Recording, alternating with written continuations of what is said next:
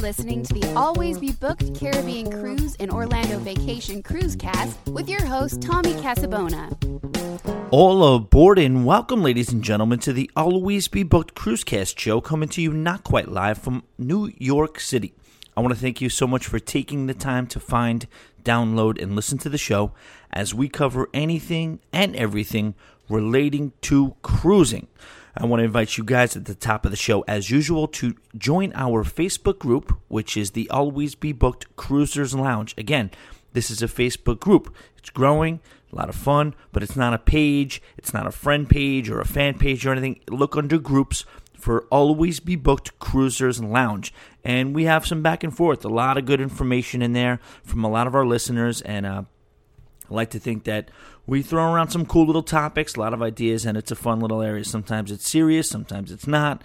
Either way, check it out. The Always Be Booked the Always Be Booked Cruisers Lounge Facebook group. Also Instagram, Always Be Booked, and subscribe and review on iTunes. I haven't really touched on that in a couple of weeks now, but yeah, the best way, besides telling somebody who likes cruises about the show, that you could help the show is to subscribe and review on iTunes. That puts us in a little bit more of a category where we come across in a lot more search bars when people are searching about shows about travel or cruising or vacationing, and that just helps us out a lot. Always Be Booked. If you can subscribe, that's great. If you can review it, even better. Thank you guys so much in advance for that, to those of you who decide that. Also, shout out to Juan.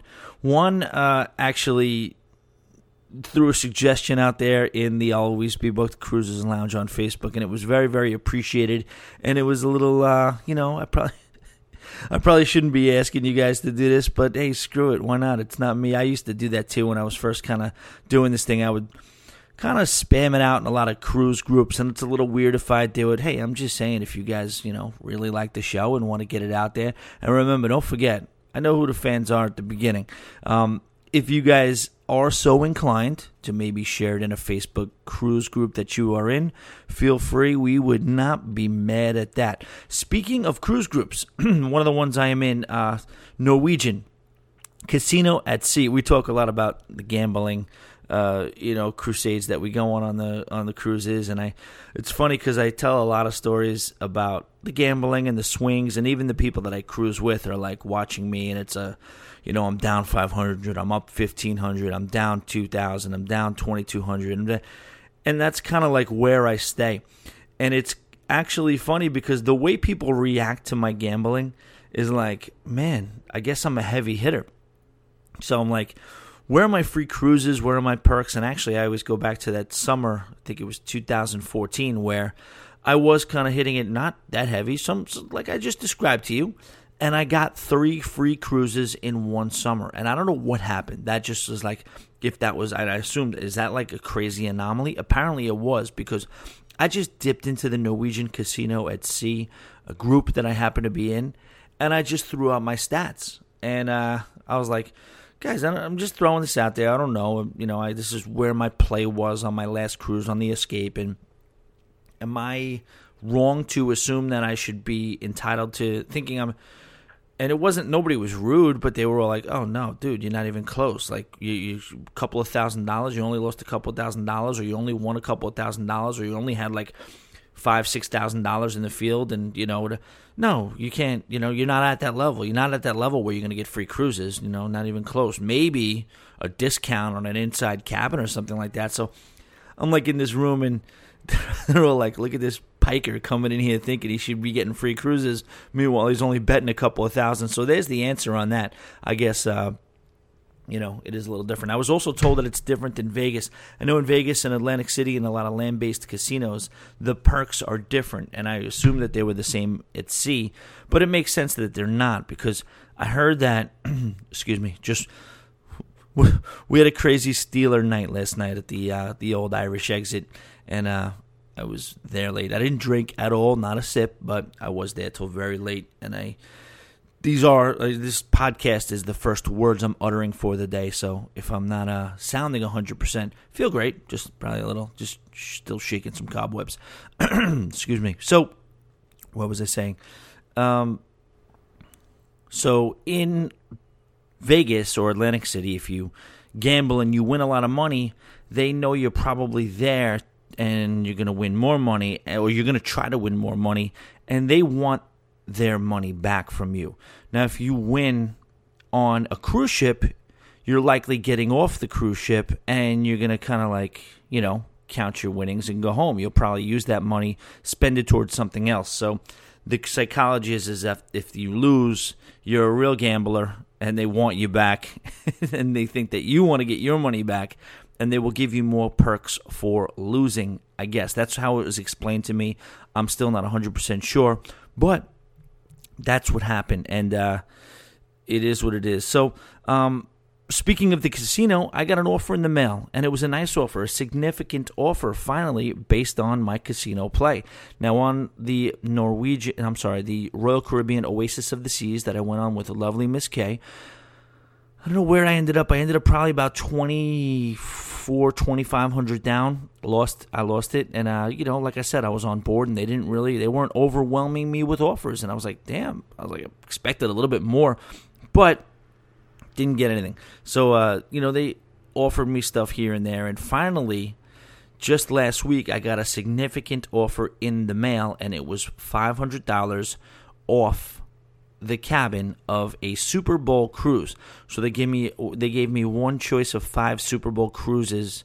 I can choose one of 5 Super Bowl cruises where I can get $500 off the stateroom, and it would be a Super Bowl themed cruise. Which we talked about this, how I'm a little down on the NFL, and it's for a multitude of reasons, and we're not getting into politics here. It's more like the way the game is and the flow of the game, and it speaks more towards the issues and the rule changes and the delays and the starting and the stopping and the instant replay and it's just the product is not what it used to be, and that's why I kind of jumped off the NFL bandwagon a couple of years ago. But again, I'm probably going to jump back on. I already find myself starting to jump back on with the importance of the Steelers doing well as it pertains to my business. But digressing, I did see that there were 5 sailings, and I'm probably going to pick the Enchantment of the Seas.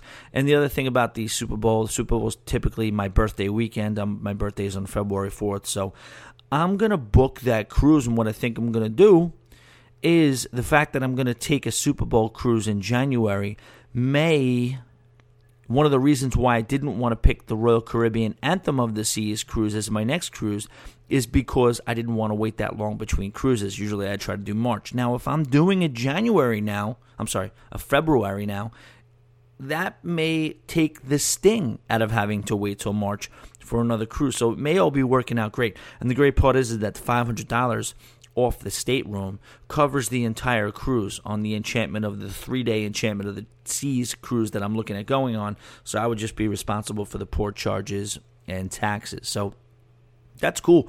Big shout out to Royal Caribbean for stepping up and actually sending in a significant offer.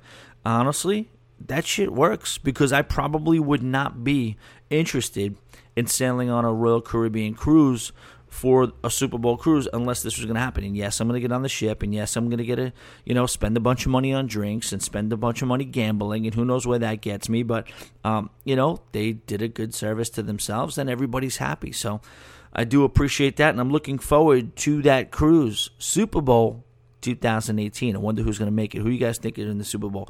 The Pittsburgh Steelers and the New England Patriots look like they are headed for a collision course in the AFC, and the NFC seems to be wide open. You have, could be the Saints, it could be the Eagles, it could be even people talking about the Rams, which is crazy. But hey, listen, we'll save the sports talk for a little while.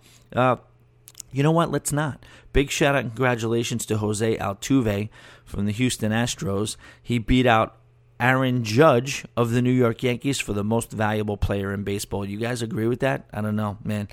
I kind of do after you factor in the World Series, but the World Series isn't supposed to be included in the MLB most valuable player decision-making process. It's supposed to be the regular season. And if you looked at the regular season, stats-wise, it's not even close. Judge crushes him. But Judge is a rookie. He's going to have plenty of time for that, and I'm sure they consider that as well. All right, sorry. Speaking of being in the bar, I was there the other weekend, and I just kind of noticed it. And it just means nothing. This has nothing to do with cruising, and it's not going to be a long rant like the New York City bike / pedestrian / traffic nightmare was. But I just couldn't help it, and it was like while I was noticing it, I was just like something I'm going to just bring up on the podcast. Now I know this is going to be a get off my lawn, grumpy old man type of thing. I am not in any way, shape, or form someone who considers themselves a millennium, even though the Uniworld River Cruises would put me in that category because they have the millennial only cruises that are for people who are 20 years old to 45 years old that can go on river cruises and enjoy silent discos. But that's not what we're talking about here. So I'm at the bar, I'm hanging out, the music's going, people showing up, Saturday night getting going, 11 o'clock, 11:30, people rolling in. Remember, New York City, the bars are open till 4, so people sometimes come out later than they do in other places. But I'm just watching these groups of guys. I mean, the cologne is through the roof, and, they're hanging out near the DJ booth, and I'm near the bar, which is a kind of like a, area where it's kind of centrally located. And they get there, they order their drinks. You could tell these are just those douchey guys that are just going to go out. Not bad guys, but they're going out. They're on a mission. They're trying to get some girls, and that's why they're going out, to get drunk and get some girls, which is, you can't knock that. That's why a lot of people go out, not mentioning any names, but it is what it is. So these guys do that, and they get their drink. Now they're settled in. They start bobbing their heads for their music, and all of a sudden, somebody pulls out a cell phone, and they don't, first of all, I don't know. I've never gone out with my friends, and then the first thing we do when we get our drinks, all right, cool, yeah, we're out. Let's get a good group shot. Let's get a group photo. Not only do they do that, but I guess you got to hit up all the avenues of social media. You got to do your freaking Snapchat. You got to do your Facebook. You got to do your Instagram. And these guys, these 4 men, seemingly males that are if I would compare to when I was in the game in my mid-20s, this would be us, belts on, shirts on, showered up, ready to hit the town. I'm not joking. They spent 15 minutes trying to get the perfect selfie. And not only the perfect selfie, you got the Snapchat video. They're all looking cool and trying to do their little funny faces and they spent 15 minutes with themselves scrolling around on their phone, different angles. Oh, let's get this angle. Let's turn around. Let's get the crowd in the back. Let's get the DJ booth in the back. I'm lost, man. This is a world that I'm not familiar with, and I'm not sure I even want to be a part of. Are you kidding me? Is this really what it is now? Somebody weigh in with that on me. You guys know, have you guys seen that where it's just I get it. The women, I get it. You know what I mean? You spend a lot of time getting ready. You wear your pretty dress. Your girls look beautiful. And that's even a little too much. I mean, this is a culture where people go out and it's nothing for people out of nowhere to just be making sexy faces into a telephone and taking selfies. And then, if that would have happened in the 90s or the early 2000s when I was coming up, be like, what are you doing? What do you do? But it's nothing for someone to just take the phone, point it towards their own face, and do the duck lips and look in different angles. Man, it's. I know, like I said, it's the grumpy old man soapbox, but I can't imagine the level of narcissism that is going on in this. And then it's totally normal to where, okay, I'm making my duck lips into the freaking camera, and then I'm showing the camera to some other people. The people already know, oh, I'm on a Snapchat. So then they start getting into it too. Hey, girl, yeah. Or the guy's doing it too. Yeah, bro. I'm like, I don't get it, man. I really don't get it. And what you have to do is just put yourself in a different mental place and be like, this is what the world is. But, man, you own or operate or, whatever, with a bar or restaurant, you just look up and you just see this going on. Hands up in the air, phones, everything, and that's what's really, really important. It's the biggest cliche in the world. Oh, people don't interact and everybody's on their phone. It is a cliche, and it is an oversaid blanket statement, and it is kind of tired and boring to keep saying it because it's really not interesting because everybody does do it. But you have to realize there's going to be psychological and social impact for years to come, and it's going to be very, very interesting to see how it affects society as a whole. But all right, so let's move on. Let's get into some cruise news. All right, Norwegian Gem had to cancel a sailing on November 11th. She was set to sail out of New York City, but because of a propulsion issue, she was not able to return to port after leaving the Big Apple on Halloween for an 11-day Southern Caribbean, or SOCA, sailing that has been given a revised itinerary that actually ends in Barbados on the 11th. So these people were set to go out and come back round trip, but the cruise actually ended on the 11th in Barbados. Norwegian did make arrangements to fly all the guests back to New York on or by the 11th. They were also extending an offer of 25% off on their next cruise. Can you imagine? It just gives you an idea of how much money these cruise lines make. So we got some engine trouble. All right, let's find flights for 2,500 people on short notice. No problem. Also, the sailing that was canceled, all those people were scheduled to leave out on the 11th. They will get a full refund.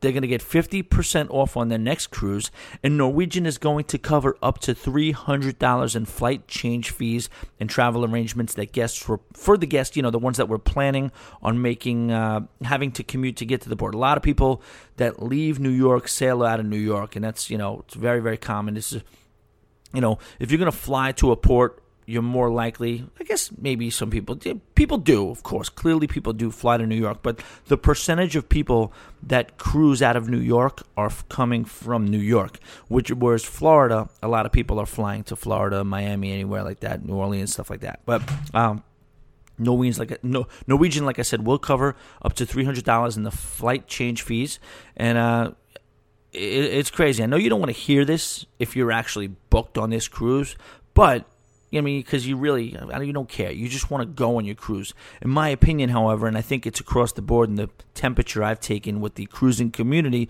Norwegian Cruise Line did do is pretty much as good as they could have. I don't know how you're going to handle that any better. What do you guys think? By the way, Tommy at alwaysbebooked.com. Keep the emails coming.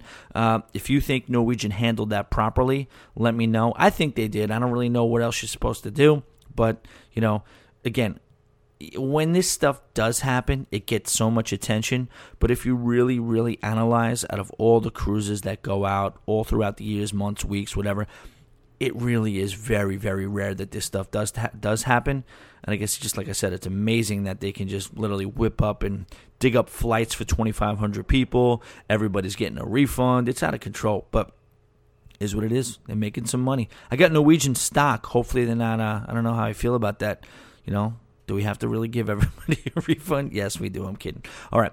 In a separate incident, we had a French man who was kicked off his ship for apparently trying to stage a mutiny. A clear no-no, guys, when you're on a cruise ship. I don't know. I would say keep the mutinies to a minimum. 53-year-old Elaine Jan and his wife boarded a Costa cruise and was headed towards the Vanilla Islands. And because of an outbreak of, ready for this, the plague, both bubonic and pneumonic, the captain made the decision. That's not funny. I don't know why I'm laughing, but I know you don't hear about the plague every day. The captain made the decision to skip the 3 port stops in Madagascar. So apparently that is a real place and not just a children's musical. I can hear the iPhones turning off now and you guys saying, Tommy, I'm sorry.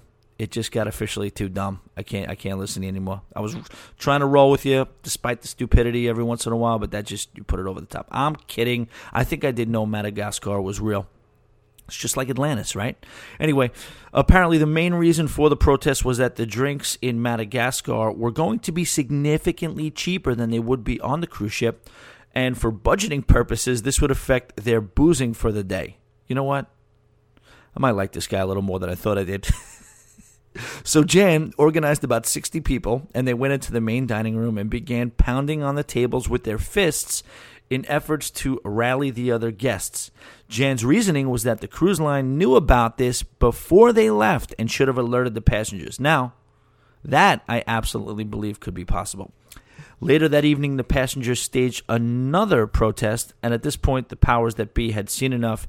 Jan was kicked off the ship, given 2 nights hotel, and was flown home by Costa Cruise Line.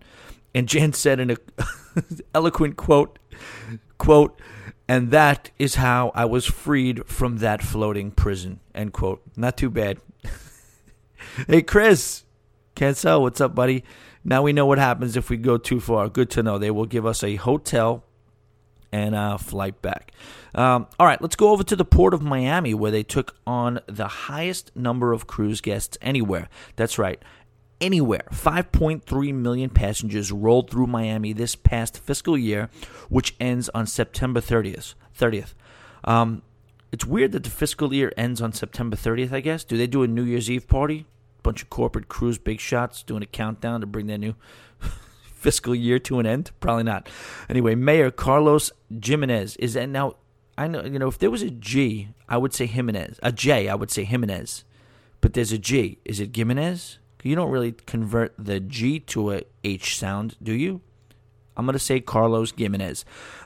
Quote, Miami remains the center of cruising in the world. Our seaport generated an estimated 5.3 million visitors, a tremendous milestone not only for Port Miami, but for Miami's travel and tourism community.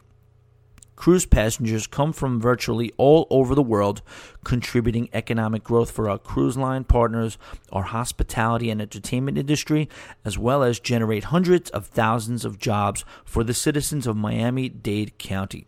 You would think they would be happy, right? With all that success, they might stop there. Wrong. They are still working hard to improve the port by increasing the amount of berths and adding more parking to the facility. Earlier this year, Royal Caribbean broke ground on its new Terminal A, which is a $200 million project, apparently, to help bring in a new era of cruising.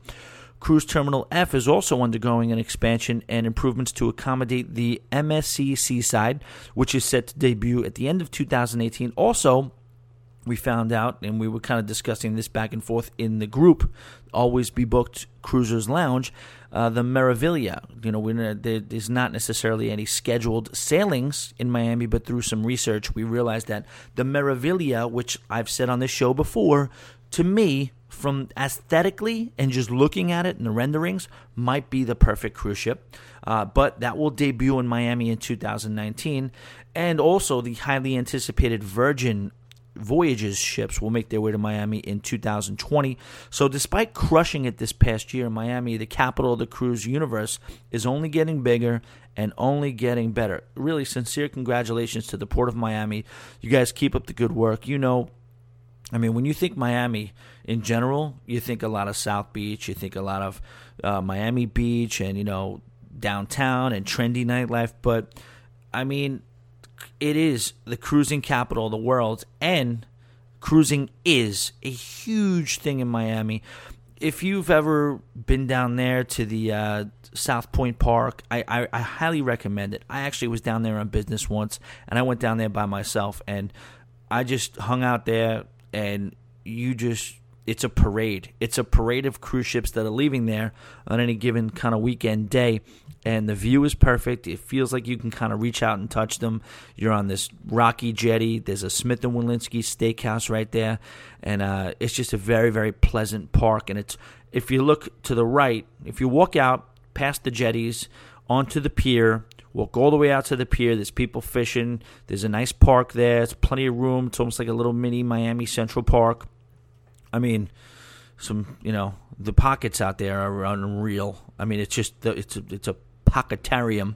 And you look to the right, and that's where the cruise ships are sailing out of. And you look to the left, and you're basically at the mouth of South Beach. That's literally right where South Beach starts. So, you want to talk paradise, that's pretty close to it. All right, moving on. Not quite on Miami's level, but making some serious strides of their own is NOLA, New Orleans. That's right, surpassed the 1 million cruisers mark for the fourth year in a row, and has its sight set on doing it even bigger and better in the upcoming years. What they got going on there, Carnival has 2 year-round ships there in the Dream and the Triumph. You guys remember the Triumph, right? That was the one a few years ago that was dead in the water, had to get towed back to port via the tugboats. And this is insane. That's really got a lot of press, and it's almost like at this point it's like it never happened. But if you can remember the press it got, it was like 24/7 coverage with these news networks. I guess that was a different time when they didn't have so much political ammunition to use, but they were covering the crap out of that. And Norwegian is also set to move the Breakaway from New York City to New Orleans as well. And at over 4,000 passengers, that will be the largest ship ever to call Port Nola home thus far to date. And after a long break, our buddies over at Royal Caribbean are returning to the Crescent City, as it will be sending the Vision of the Seas there in later 2018. I have never been to New Orleans. You guys, Tommy at alwaysbebooked.com, give me some New Orleans stories, some New Orleans recommendations. I absolutely want to go, and I have decided that my fall cruise 2018 will be out of New Orleans, and I think I'm going to do like maybe a 5-day run, so I can get like it's crazy because I'm going to be honest with you guys. I do weekends here and there. I'll take road trips. I've done Key West. I've done this, whatever, but I have never taken a full vacation. Since my first cruise, I have never taken a full vacation that has not been a cruise. You want to talk about a cruise addict? You're talking to one right here, or you're listening to one right here. You're listening to one unmercifully ramble into the microphone, which is what it is. All right. So, yeah, I'm going to do a 2 or 3 day stint in New Orleans, and then I'm going to make my way onto whatever cruise ship is going on. If the Breakaway is still there, that's a good idea, because Breakaway, I guess, that's a mega ship, right? And so I'll definitely check that out. What do you think? This is a good question. Do you think it would be better to do a couple of days before the cruise in New Orleans or a couple of days after the cruise in New Orleans? Because I'll tell you what, man, these nights prior to sail away in Miami are starting to get very, very taxing. But hey, what do you want me to do? One night in Miami, I'm going to be the guy tucked away under the covers by 10 p.m.? Hell no. I'm going out. I'm hanging out in Miami. Plus, I have to. What are you going to do? If I stayed in a hotel, you think I'm going to freaking... I'm going to be so excited about my cruise, I'm definitely not going to be able to sleep. Unassisted sleep, anyway. Unassisted sleep. I was listening to Doug Stanhope. Do you guys know stand-up comedy? Bert Kreischer and Doug Stanhope. They're like, I guess... It's cool how stand-up comedy, they have these camps. These guys, maybe their main guy would be considered to be Joe Rogan, but they're just also very successful comedians, but just kind of like out of the Joe Rogan tree. They talk about what they call unassisted sleeps. And they're like, oh, did you have an unassisted sleep? It's actually kind of concerning, but it's funny. They describe an unassisted sleep as you actually just go to sleep. Like, that's a thing. There's certain people who just cannot do an unassisted sleep, whether it's being drunk and passing out, whether it's being high as a kite off weed or whatever and just kind of like passing out, or legitimately having to take some sort of a sleep aid like an Ambien or something, and they like kind of pat themselves on their back when they actually have an unassisted sleep. It's kind of funny. Kind of gives you an example. Like, you guys probably look at me. Tommy drinks a lot. Tommy does it. I got 6 unassisted sleeps a week. You know what I mean? So it's all relative. Everything's relative, and really, who are we to judge each other?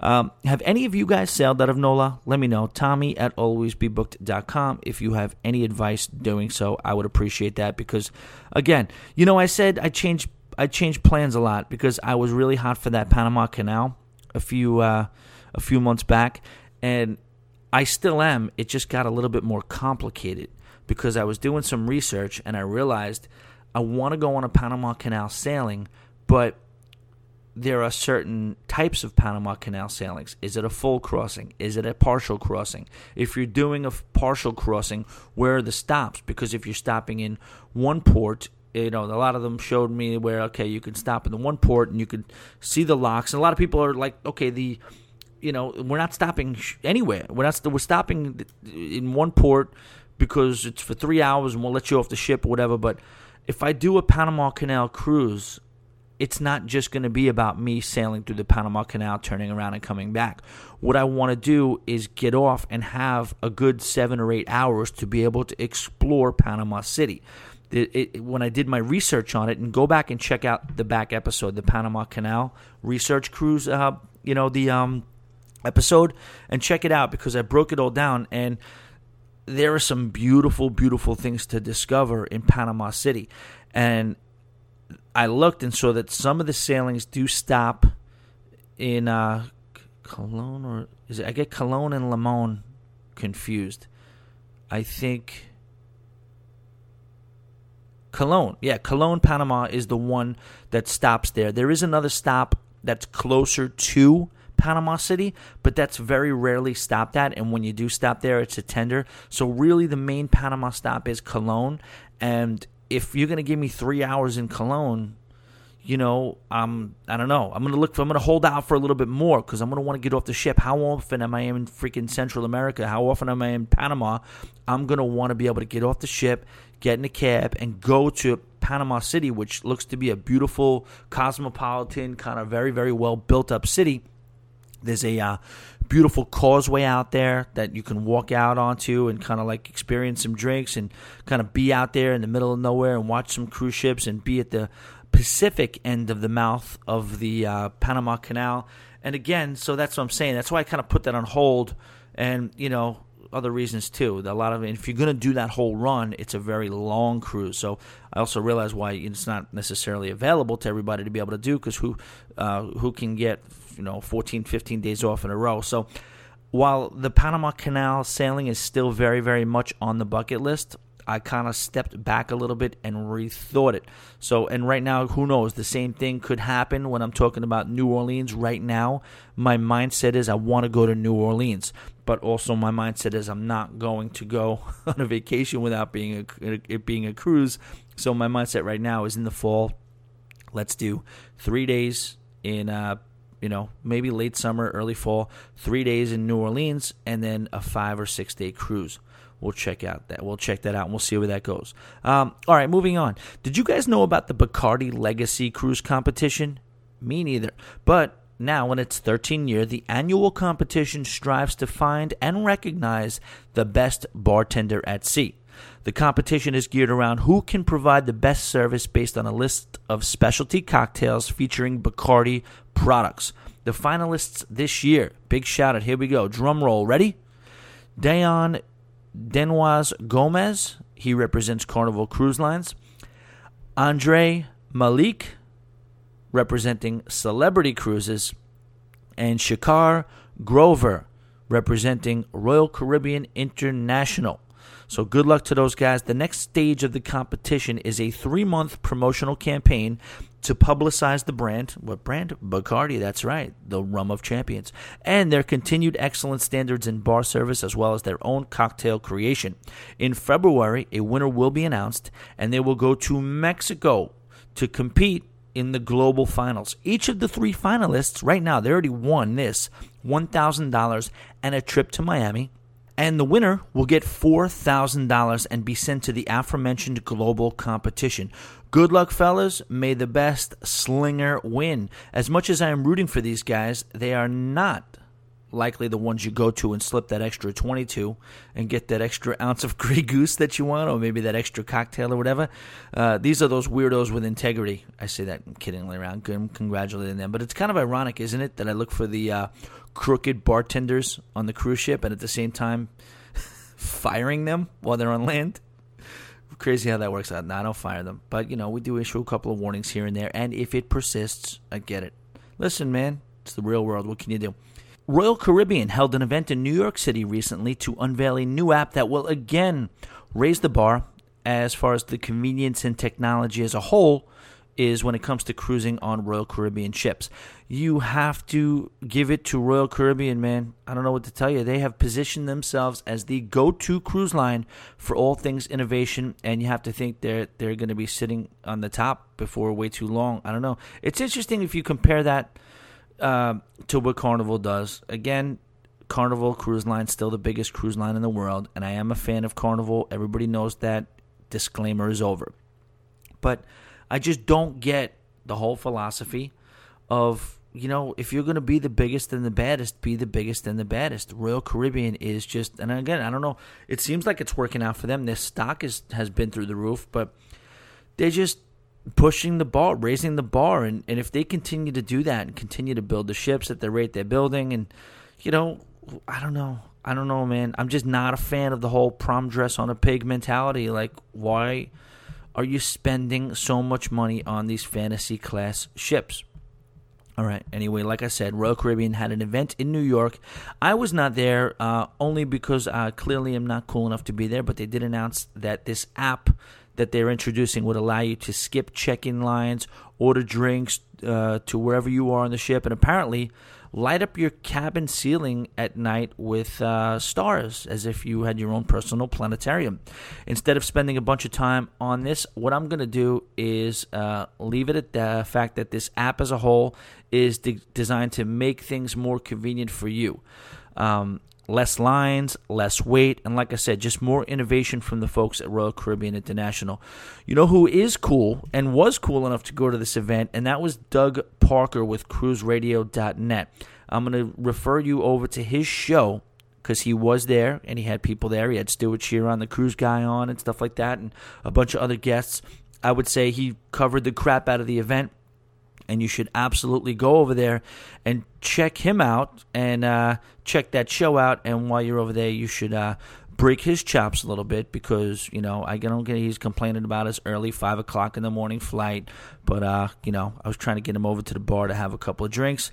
And when it comes to drinking at bars that I run, I think I'm just convinced that Doug might just be afraid. And if you want to check out the last Doug Parker episode on this podcast to find out why that might be the case. Anyway, all right, some quick little headlines too before we move on from the news. Norwegian changed their final payment due date from 90 days out to 120 days out. Not sure what that's about, but I don't know. Not really cool, I guess, right?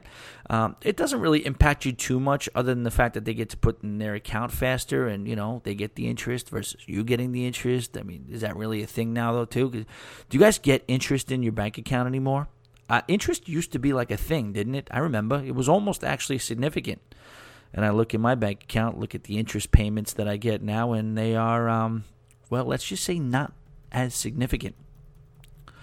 We have been happy to hear so many of these ports of call starting to return to normalcy and have begun accepting cruise ships again. And we are very, very happy to see that in St. Thomas, the world-famous Megan's Bay Beach has reopened to tourists as well this week.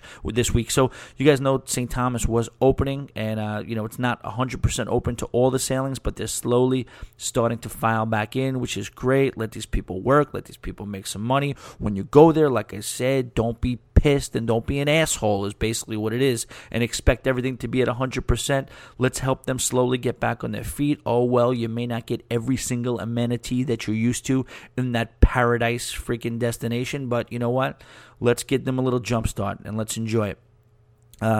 But Megan's Bay, not necessarily directly related to the cruise ships, but just by default because of how many, it's one of the most celebrated beaches in the world, and it is open for business as of this week. Royal Caribbean's Independence of the Seas. Shout out to Emma from her blog, Emma Cruises. Definitely check her out and let her know that we sent you. You can check Always Be Booked back episodes for our interview with Emma too, and that was a fun little kind of back and forth we had. She did a sailing aboard the Independence of the Seas. She gave it a cool little nickname. She was calling it apparently the sailing had a lot of wind, and she was posting a lot of pictures and blogging about how windy it was. So she kind of she's a British girl from the UK, and they're very, very good with the linguistics, and she kind of aptly nicknamed it the Windy Indy. Kind of catchy. The Windy Indy, Independence of the Seas. Well, anyway, Independence of the Seas is going to dry dock in April of 2018, and it will get the following new features: a sports bar, an ice cream shop, a fish and chips joint, a kids water park, an Asian restaurant, and some new panoramic view cabins. Also, they're going to be adding an ice skating rink, which seems to be a hit on Oasis and Quantum class ships, so they're bringing it down to the Freedom class ships. They're also doing a laser tag arena and trampolines. Trampolines would make me a little nervous. You bounce a little too high, you go off the side of the ship. Maybe I don't know. Trampolines? As long as it's done with safety in mind. There's also an escape room, which is a trendy new thing that I have absolutely zero interest in. You guys into that? They lock you in some room. Yeah, we had a girl who worked with me in Orlando, and she was kind of like the line dance instructor for the Wednesday nights. And her day job was a manager and event coordinator of this new escape room feature. You know, Orlando has no shortage of for tourists of things to do. So she would always invite us down. I was like, absolutely not. No, thank you. No, lock me in a room. And lock me in a room so I could feel claustrophobic, and then B, make me feel stupid by not being able to figure out how to get out. No, I'll sit that one out. And also, they're going to be making improvements to their main showroom theater in advance of eventually introducing Greece as their main production show. I have my eye on a lot of things cruising-wise, and sailing on a Freedom-class ship is absolutely one of them. The keel was laid for a new class of ships in the Royal Caribbean fleet called the Quantum Ultra Class, and the name of the first ship in that class is Spectrum of the Seas. The ship will set to debut in 2019 and will be just a bit larger than the 3 ships in the standard Quantum class. What else did I see on Royal Caribbean? I didn't write this down because it was kind of a little late breaking, but I saw that they are, is it Royal Caribbean or Celebrity? Shoot. Doesn't make a difference. Royal Caribbean and Celebrity, same company. One of them, this is unprofessional, I'm sorry, but one of them is putting out a new expedition, a purpose-built ship for expedition cruising. And I just learned about expedition cruising. Also, back episodes, did a show on expedition cruising. Introduced that show by saying it sucked. I learned not to do that anymore. I see my numbers on all these shows, and why is there only like 4 people listening to the Expedition Cruising Show? Well, because at the beginning of it, you said, welcome to Always Be Booked. This show that you're about to hear kind of sucks, and if you're going to skip one, this is the one. I got a lot of good feedback on that show. People said it didn't suck. They enjoyed it, but it was Expedition Cruising, and that sounds something that is mildly on my radar. I'm not here to say that it's up there with the Panama Canal or sailing into New Orleans, but an expedition cruise is definitely something that's piquing my interest, and I don't know. I may get a little bit more. It may get a little bit more traction as the cruising years go by, and as you know, you've been there, done that with so many different cruise types of things. All right, let's get into the main topic of the show. All right, so the main topic of the show is the future of cruising. Some of the following is already in the works, and some of it is really just an idea in the minds of the powers that be. But what I wanted to do was just to touch on some of the things that might be in the works for the upcoming months or years in cruising, some of the things we can look forward to and possibly challenge the boundaries on. First and foremost, what I wanted to ask you guys, what you guys think about the economics of cruising. Tommy at alwaysbebooked.com. I am obsessed with cruising for a ton of reasons, but right among the top of the list is pricing. Just how economical it is for you to be able to get a nice, good long vacation, see multiple amounts of islands, and just really shut down at a great price. Clearly, some cruises cost more than others, but what do you guys think about the general price of cruising nowadays, and where do you think it will go? I ask that because it's a little bit, to me, in my mind, a misconception. I feel like a lot of people think that all these cruise ships are being built, and that's absolutely going to drive down the prices. I mean, it makes sense. It's business 101, supply versus demand. If the amount of cruise ships skyrocketed, then the prices will plummet, right? Well, in my opinion, not necessarily, because if you do your full-on market research, what you'll realize is that the demand to take cruises has increased over 60% in the last decade. And with that, it seems to be just inevitable that there's going to have to be more cruise ships built to satisfy that demand. I wouldn't expect demand from now into the future to do anything but increase, especially since I think we've started to scrape the surface of like the innovations that are going to be out there, but I think the real innovation is going to happen over the course of the next 5 to 10 years. Now, will it increase at the rate that keeps up with how many new ships are being built as far as the demand goes? I don't know, but to me, I'm not in the camp of people that just think that all these mega ships are getting built, so clearly the supply is going to go up, so demand is going to go down. I don't buy that. Two major driving forces for demand to go up are cruisers who are under 50 years old. There's a lot of people who are used, cruising, overfed, nearly dead, and maybe throw in newlywed. That's like the moniker that people used to say. But cruisers who are under 50 years old are just more prevalent. Even world cruises and expedition cruises and relief cruises and, just a lot of the things that are on land that you can experience on land are making their way to cruising. So that is just going to, singles cruises, theme cruises, all this stuff is on the rise, and all of those things are going to skew the age group down below 50. Another thing that is driving demand up is the Asian market. Lot of cruise ships are being purpose-built for the Asian market, and you see a lot of not just, the throwaways or like the lower-class ships kind of going out there to scoop up and gauge if there's any interest. Well, that's already happened. That stuff is taking place. They've done the tests, and they see people in the Asian market are absolutely cruising. And the demand seems to be going up in the Asian market. And what you're seeing is a lot of the mega ships that are brand new built that you expect to be in Miami or wherever else. And, South Florida, going into Caribbean or some of the more prestigious locations in the Mediterranean. No, they're being purpose built and immediately put into the Asian market. Now, look for that to continue a little bit in Australia. Australia is going to try to make a big push. The issue there has always been that Sydney, which is the biggest cruise port in Australia, it's very crowded, and it caters to a lot more than just pleasure cruising. And also another issue that they're up against is that there's a big bridge that's apparently, I'm not totally familiar with that geographical area, but doing some research learning that there's a bridge there that really basically puts a cap on how big of a ship they can actually handle. Enter Brisbane, or as you're supposed to say it, Brisbane? How do you say it? Guys, I am a pronunciation nightmare. We're just going to have to get through that together. I'm sorry. So I'm going to try to do authentic. If I sound like a jerk off, I apologize. It's Brisbane, a smaller metropolis than Sydney, but they are said to be getting ready to build a brand new cruise terminal that will be free of the restrictions that Sydney deals with. And in some ways, some people say that it will take over as the main cruise port in Australia within the next 10 years. That'll be interesting to see.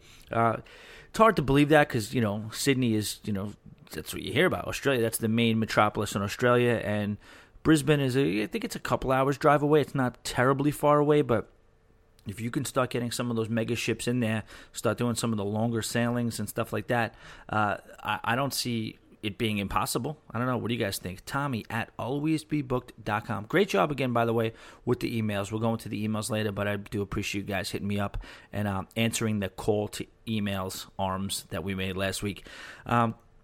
Like I said, we did do a show on expedition cruising. It is a half of a pleasure cruise and half of an educational/adventure trip.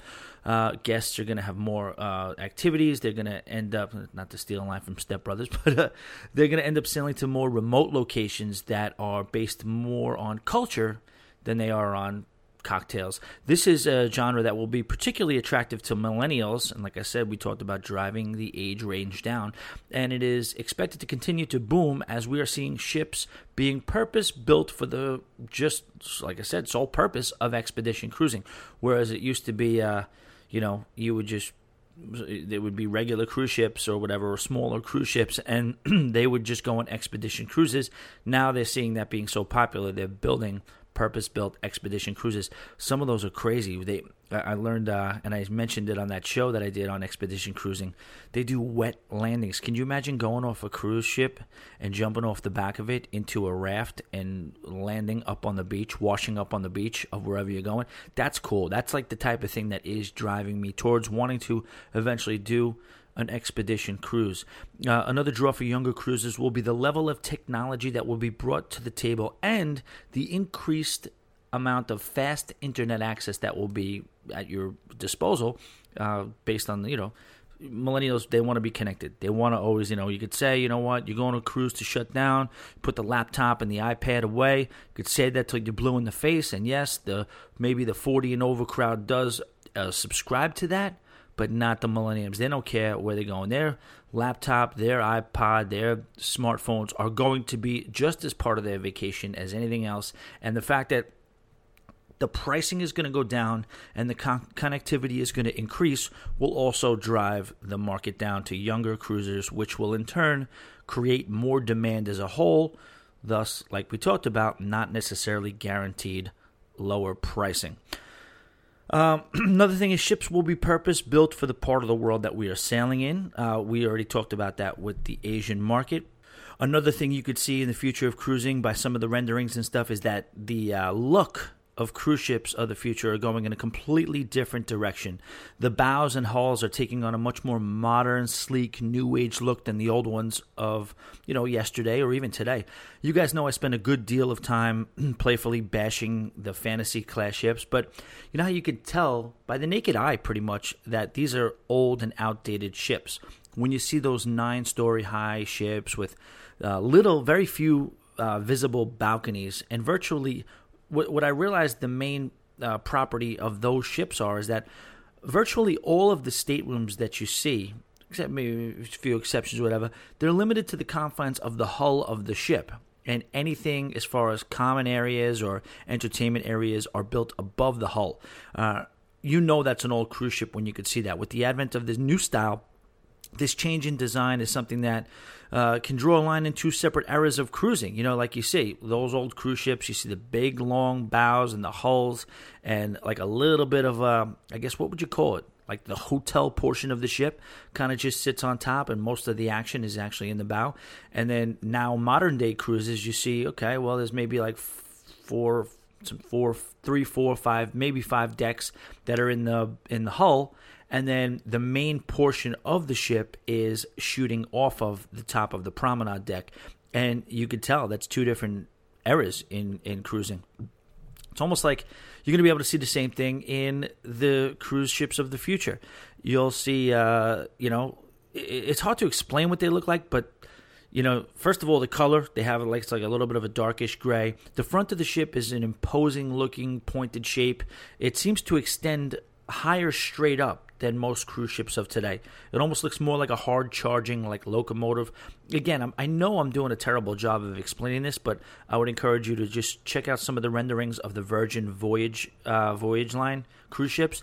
And I also looked at some of the Norwegian ships and Royal Caribbean ships. They kind of have a little bit of a similar feel in the futuristic ships and the renderings that they have coming out anywhere between 2018 and 2022. I haven't seen them much from Carnival, probably because they are getting ready to send the fantasy class ships to dry dock for Carnival 4.0. Do you think they'll ever get to Carnival XP? Who knows? But I don't know. I'm hoping. I love Carnival. I kid them. I just hope they kind of come around and start. I know what they do is they say, you know what, you guys fight over the technology. It's almost like New York City. We used to always want the biggest building in the world. We kind of got away from that. You know what, Middle East, you want it? Dubai, wherever, Taipei 101 and all these other places that are looking to build higher into the sky as possible. No, it's not really where we're going anymore. We're just trying to be productive. Maybe that's a functionality and efficiency for Carnival, and I get it, but again, you got to get sexy. You know what I mean? You want to sell these things. It's very, very hard to tell me that Carnival Elation went into its 14th dry dock and now has Guy's Burger and Guy's Barbecue than me getting excited about a brand new Royal Caribbean Spectrum of the Sea ship that is the most technologically advanced thing at sea. It's tough. I don't know. What do you guys think? Talk to me. Again, Tommy@alwaysbebooked.com. Tell me what you think about refurbishing older ships versus really kind of being at the forefront of, the pioneering the new technology. Another thing of the future of cruising and starting to be like currently in cruising is a renewed focus on outdoors. You hear that over and over again, and most notably with the upcoming MSC Seaside. Ships are being built to connect passengers with the sea. If you don't miss an episode, this will be repetitive, but I need to let cruise lines know how important it is to have an aft pool deck and bar. I'm begging, again, please let me know, anybody out there, give me a reason to not have a pool and bar at the back of the ship. If the aft-facing balconies, right, so have aft-facing balconies. They're sold at a premium. That means cruise lines are already aware of the beauty of an unobstructed view of the ship's wake, coupled with the horizon and the sea. Why would you not work to put as much common area real estate as possible back there? The Lido pool deck is nice. I get it. It's beautiful. You're outside, and that's kind of like why you cruise.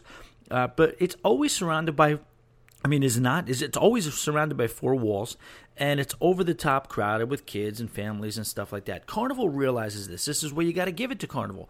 They don't build a ship nowadays without having an aft pool. And it really, honestly, it needs to be industry-wide. It needs to be non-negotiable. And the NCL, Norwegian, seems to be coming along a little bit. All their ships used to have that outdoor seating, whatever it was, the extension of the Garden Cafe. Now they changed it on the Breakaway and Breakaway Plus classes with the Spice H2O. Huge improvement.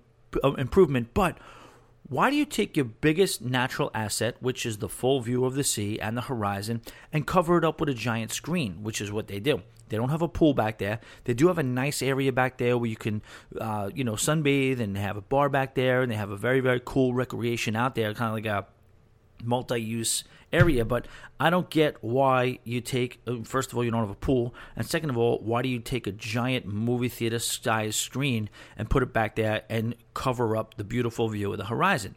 You got the screen, but you could still put the screen back there on the other side. I mean, what do they have back there? They have that the grotto. The grotto, it's a little gimmicky. It's not bad. It's nice, very aesthetically pleasing, but it wasn't really too functional. Get rid of the grotto, put the projector or the big screen back on the other side, and give us a full, 270-degree view of that horizon. Royal Caribbean, what they do is they have their flow riders back there. They have a bar back there, which is cool. You can kind of chill back there and check out the back, but it's a very smaller, more confined area, and it's dominated by mostly the flow riders on the newer ships. I don't know. I know I harp on it. I don't mean to harp on it, but I'm probably going to continue to do so until they start listening. And let me know if you guys feel as strongly about that as I do, or if you don't. Let me give it up to Carnival again, because the Vista ships, they have two aft pools on two separate decks. The regular ones, which is, their standard normal bar, aft pool, and, pool deck, and they also have the Havana Club, which is almost like that's a little more exclusive. I think you can't go in there unless you have a Havana Cabana up until like 7 o'clock. I believe they changed the times a couple of times. So, but then once that's over, you can go out there, and it's available to the whole ship, and you can kind of hang out and watch the sunset. And they have hot tubs back there, and they have a really cool vibe back there. And it looks like it's actually, I don't know if it is, I haven't seen it up close, but it has a little bit of the feel of an infinity pool. All right, so let's fast forward to the MSC Seaside and the upcoming version ships that are taking a step further. There will be aft pools in a very innovative design. In that the pool decks, you'll see, like, how could I say it? The pool decks will be on the promenade deck, and they'll feature a true hotel-looking experience where the structure is basically going to shoot out from the back of the ship. So like all the pools, very rarely do you see a pool anywhere else on the cruise ship besides the Lido deck, aft or in the midship, whatever it is, or wherever, on the Lido deck or the top decks. What they're doing is reserving a little bit of a space to put a sun deck and a pool on the promenade deck, which lays it out to be flat in that area, and then a hotel-looking structure with glass elevators, in MSC's case, shoots up, and you're basically looking at a conventional style hotel. Again, if I'm not doing a great job of describing this or painting the perfect picture, check out the renderings. It's a really nice, unique design. I don't know. It remains to be seen if it is going to be the most functional, and that's what you have to give it up to cruise ships. And that's the one thing I will say and repeat myself on, as I said in another episode, of why the only saving grace for old ships is that in the olden days, 90s, whatever it is, they built cruise ships because of just unique ideas. The industry had not perfected how to make $1 out of every square centimeter of the ship, and a formula, over the years, a formula develops in everything, in sports and construction and everything, and then trends start to develop. Now, before that took place, people were experimenting. Some things worked, some things didn't work. And a lot of times those things that didn't work for the cruise line ended up working out better for the guests, i.e., wider hallways. You can walk down a hallway on an older ship, chances are, and not have to do the fat guy shuffle every time you're trying to pass somebody if a cabin steward is out there or if a room service person is out there. And, that was nice. It's nice and very luxurious feel to be able to walk down a normal-sized hallway. There was also common areas that were larger. Now, somebody in the cruise line realized that these hallways, being this large, while very, very convenient for the guest, is not cost effective. It would be much more if we save an inch here, a foot there, another inch here, we can have X amount of more staterooms, and let's go that route. So that's what I'm saying. But it's interesting to see if a lot of these things, and going back to functionality, if these hotel promenade pool setups, which look to be nothing out there now, but at least I'm thinking of 4 ships right now that are slated to have that particular design. Let's see if they end up being both enjoyable for the guests and cost-effective for the cruise line. Because if they're not cost-effective for the cruise line, forget it. You won't see them last too long, and you will better enjoy them while you're on those ships.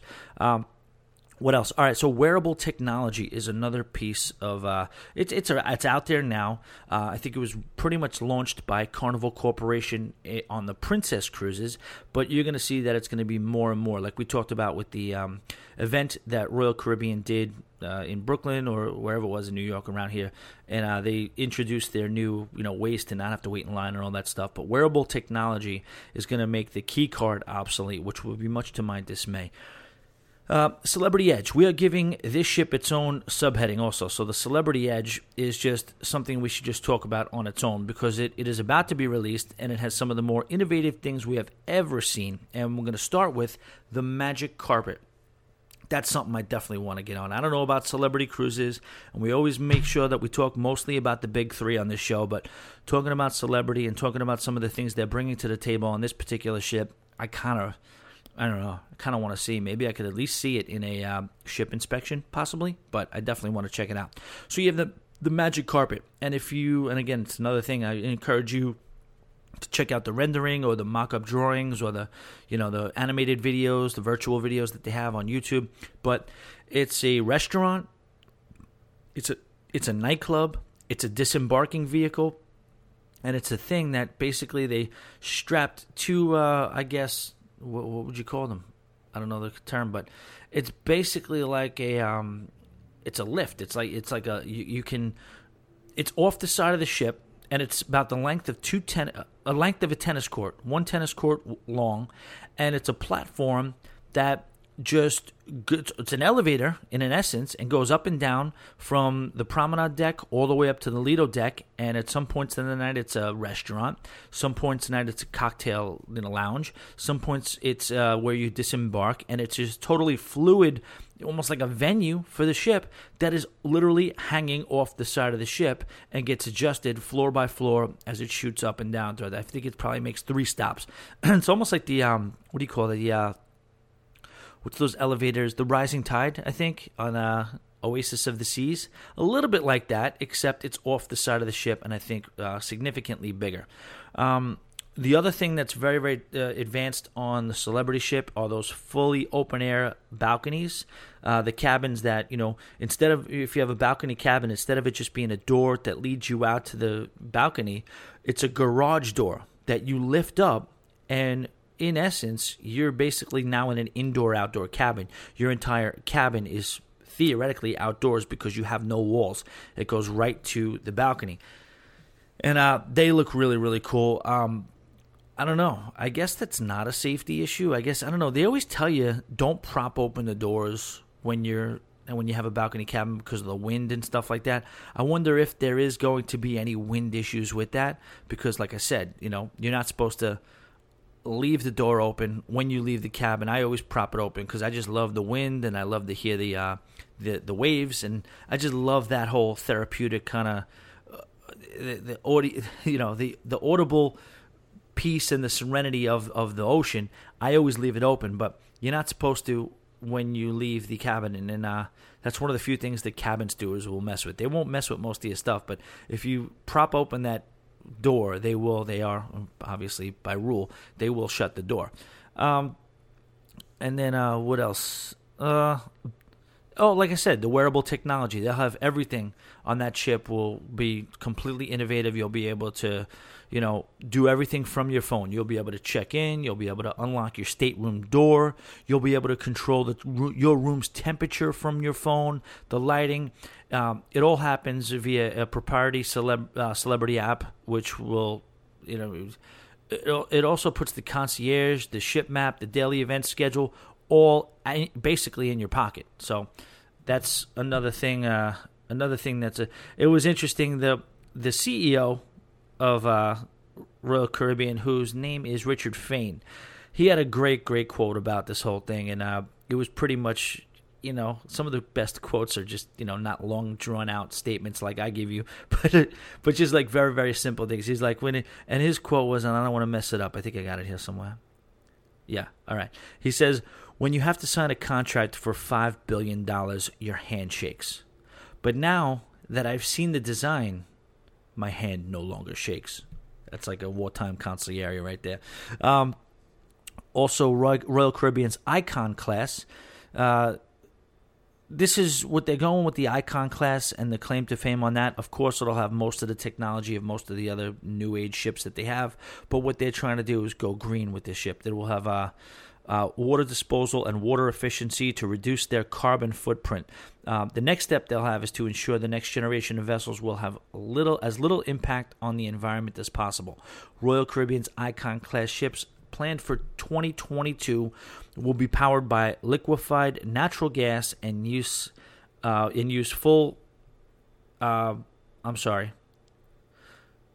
will be powered by liquefied natural gas and use fuel cell technology to reduce the gas emissions. So, I mean, you can't knock it. I'm not sitting here telling you I'm some tree hugger or something like that, but not that there's anything wrong with a tree hugger, but I am saying that, why not? If there's anything you can do in a cruise ship, and they say cruise ships and, these private jets and all these jets, they're some of the biggest offenders of the environment.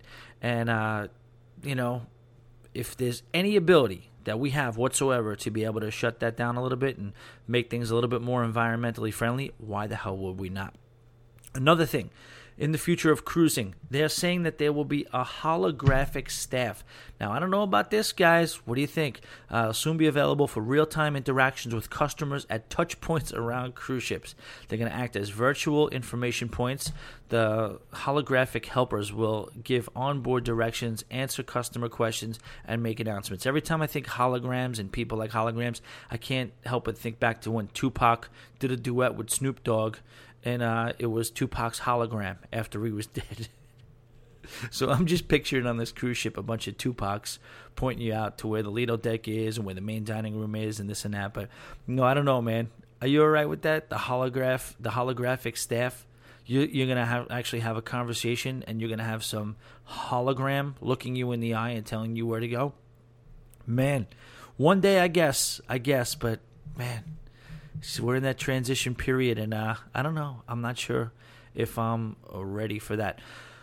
All right, so they will have a much more, interactive experience when deciding which cruise ship you want to go on. Virtual reality ship inspection. So if you want to really, really know what the ship is going to be like before you get on the ship, they're going to have locations. And they rolled it out a little bit. They did it via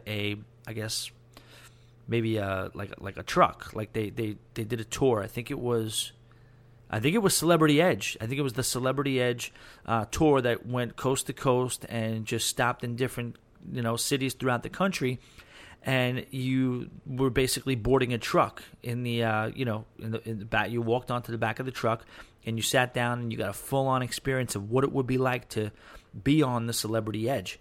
And why not, man? I mean, that's probably cool. You sit in the chair. You're in the container portion of a truck, and they're giving you a full ship tour, and you actually feel like you're on the ship.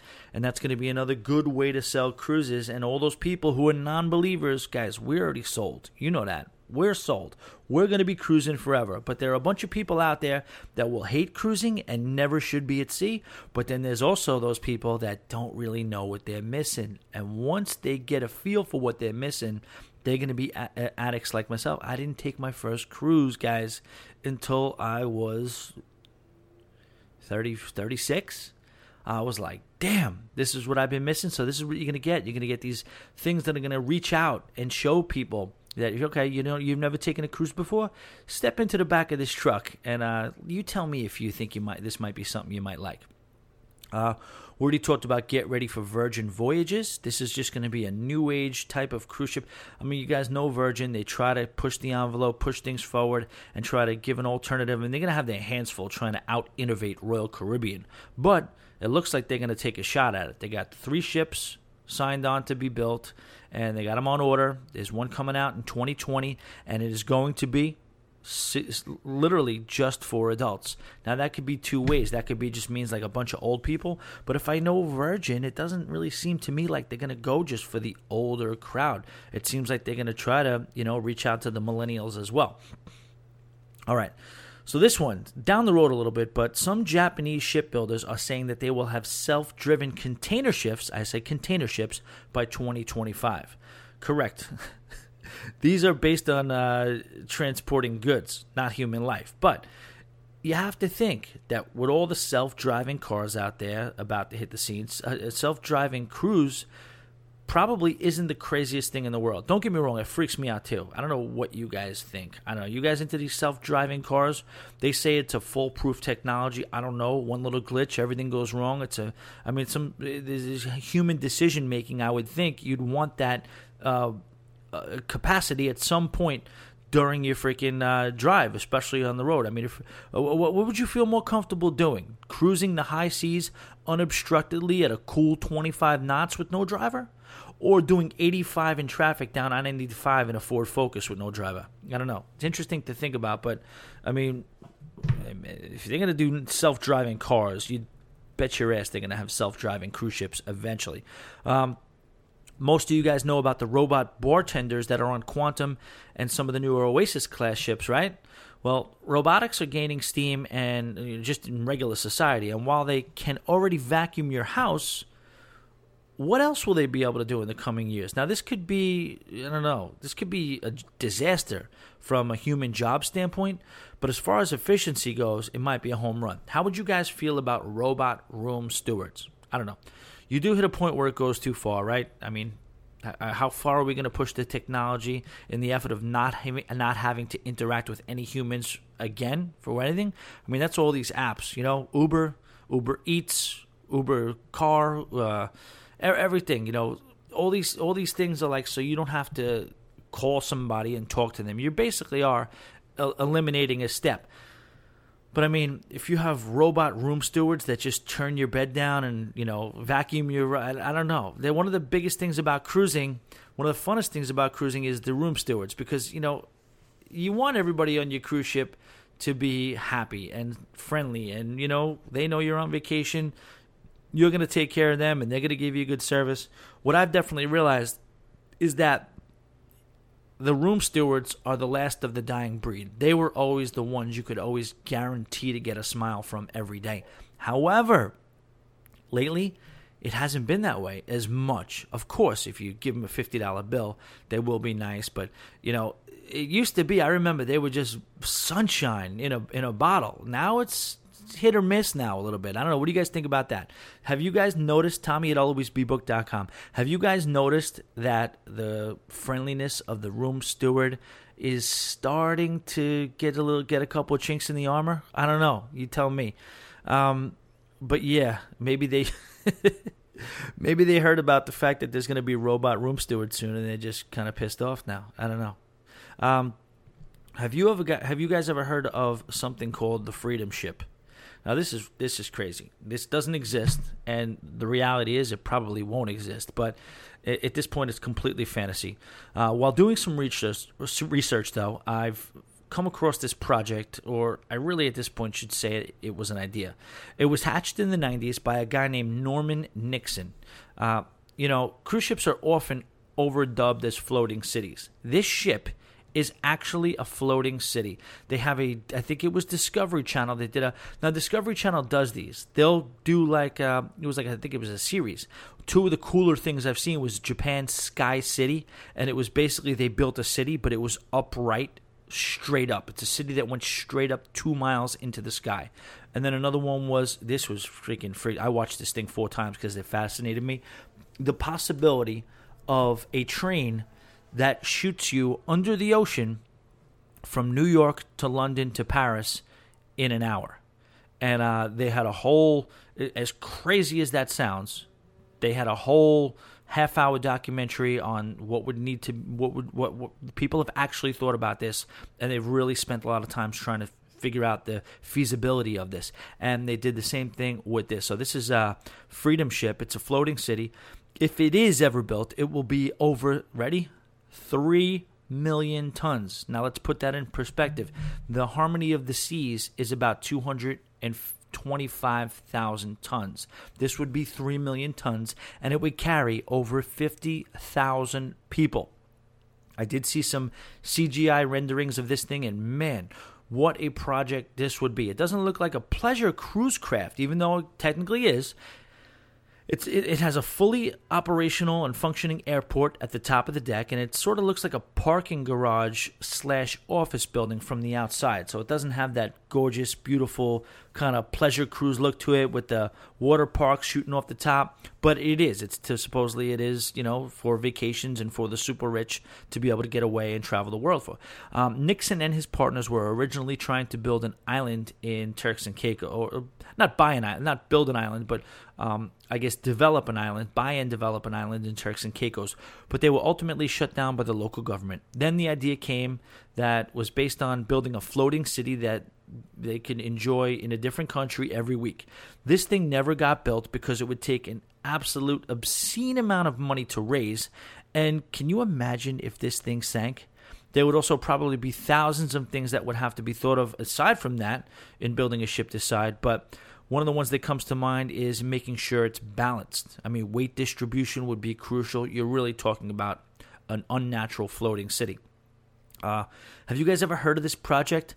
I'm going to put a link to the documentary in the I'll Always Be Booked Cruisers Lounge Facebook group. But check it out. It's fascinating. Some of the other obstacles they were worried about was, obviously, clearly, if this thing sinks, that's if any cruise ship sinks, it's a major problem. But, when you're sinking I don't know how did I say how much this was going to cost? No, but the billions and billions of dollars it would cost, and 50,000 people versus 2,000 or 3,000 people, it's a lot different. It's a lot different. But I definitely encourage you to check that out. All right, so that's it for the main topic of the show. Anything on the future of cruising that you guys think of that we missed and you want to discuss, or any corrections or anything like I said, or any suggestions or comments on some of the stuff that we discussed? I just wanted to get out there a few of the things that I was researching and just staying ahead of whatever's going on in the the hot button topics of the industry, whether it's already in place or whether it's slated to come in the next couple of years, or literally just a twinkle in somebody's eye. I wanted to kind of cover it right there, and that's about it. Let's get into the emails. All right, here we go. If you haven't found a cruise yet, you might be interested in the one we have booked on Allure of the Seas, April 8th, 2018. It's Labadee, Cozumel. Supposed to be Jamaica, but I heard they may replace Jamaica with St. John, and I heard you say Labadee is a bucket list for you, and the zip line is a must. I plan to do that also.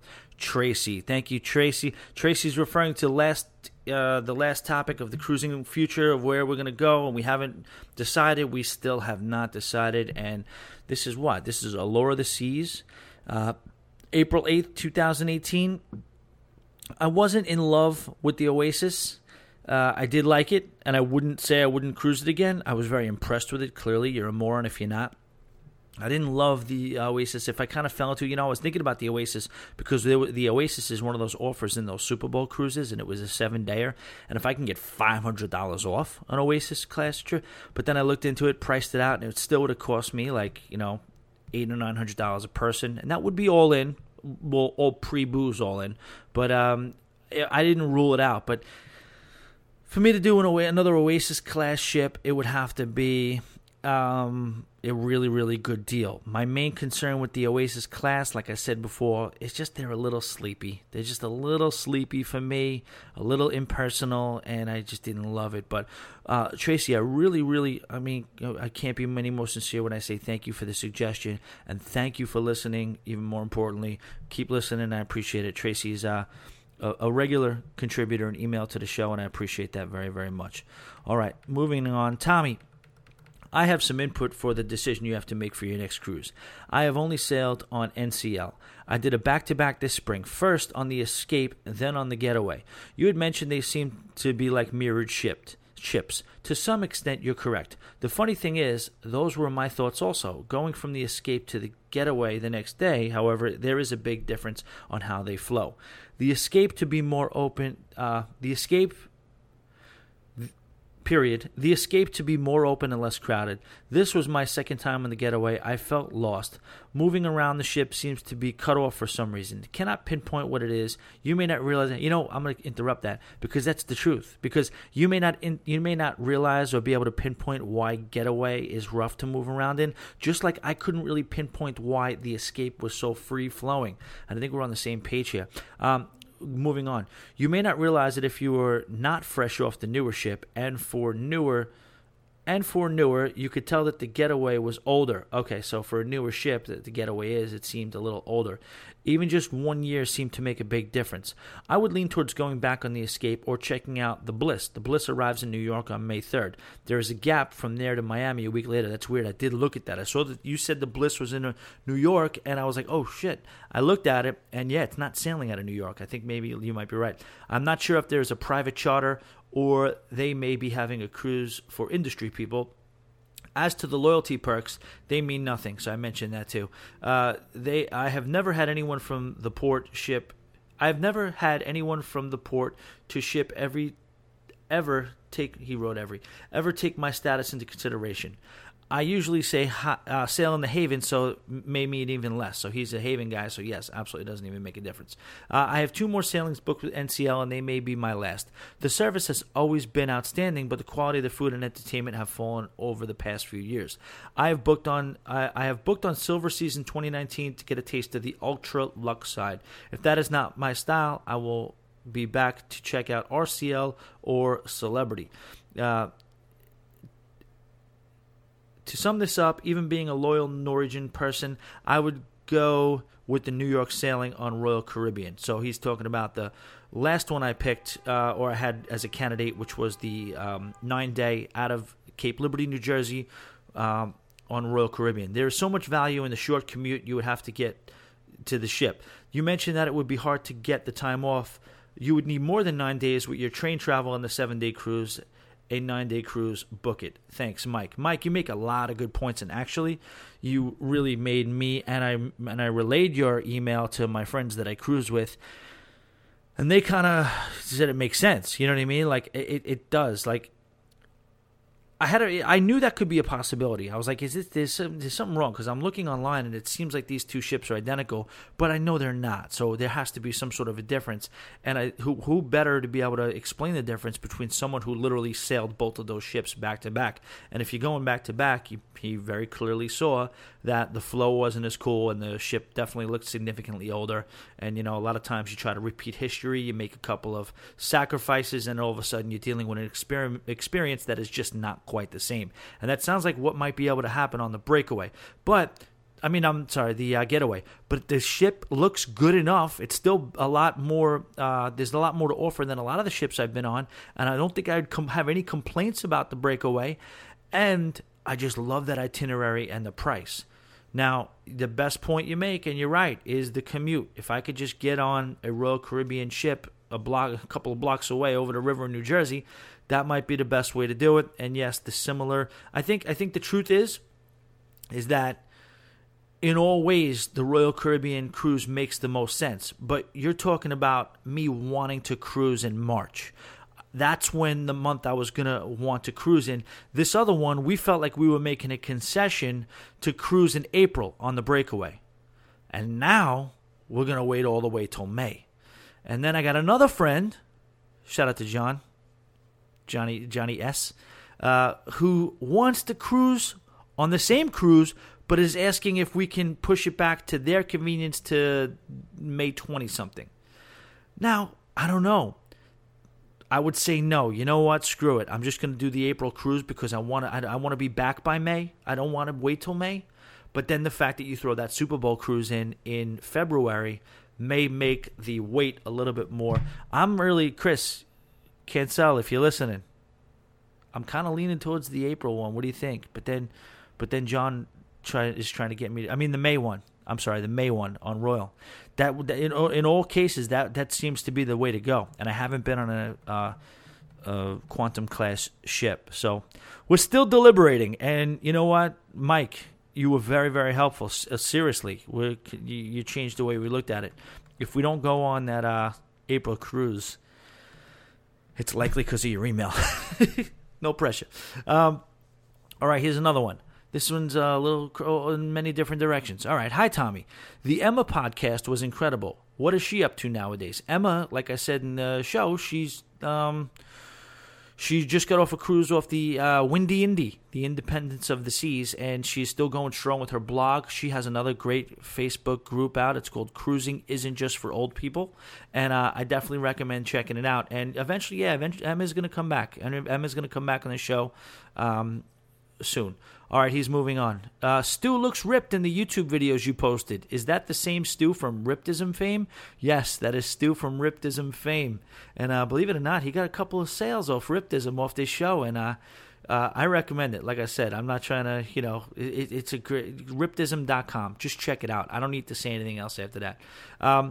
I like the way you and Doug, he means Doug Parker, I'm assuming. I like the way you and Doug both focus on weight reduction before a big cruise. I do the same thing. I bet others do as well, so keep encouraging us. Definitely, absolutely. The only thing is with Doug, I don't think he was doing it for a particular cruise. He actually did it the right way for a lifestyle change, and he lost a bunch of weight because I guess he was just feeling like he was overweight, feeling lethargic, and wanted to do something about it, and made a life change, and lost 50 pounds, which is, God bless him for that. But me, I'm a little different. I'm like you, I think. As soon as you book that cruise, the 90-day, I start my diet right around final payment. So he goes on. Did you hear that Doug sold his River Cruise podcast? What did you think about that? Now, great point. Yes, Doug Parker sold rivercruise.net or .com, whatever it was. And I was I'm not going to say I was an every episode listener, but I had an appearance on there as well. And I did enjoy it. I did listen to it on occasion when I saw the topic seemed to be. And yes, I did see that he sold it. And I was like, well, what the hell is he going to do? Who did he sell it to? Who's going to I'm probably not ever going to listen to it again. But I was surprised to see that he sold it to Sherry, the cruise maven. Sherry, is it Kennedy? Sherry Kennedy, the cruise maven, and she's the regular cruise news person on his show. So I think they do a really, really good job together. So I'm a fan of hers just from cruiseradio.net. And now she's on River Cruise Radio, and that's hers now. And I put it on, and I like it. I mean, I enjoyed the last episode. No offense, Doug. I liked it. What do you want me to tell you? She's going to do a great job with it. Do you think it's worth it to do a land-based vacation in Atlantis? Woo! You're asking a cruise fan if it's ever worth it. You could have just stopped at land-based vacation, and my answer is no.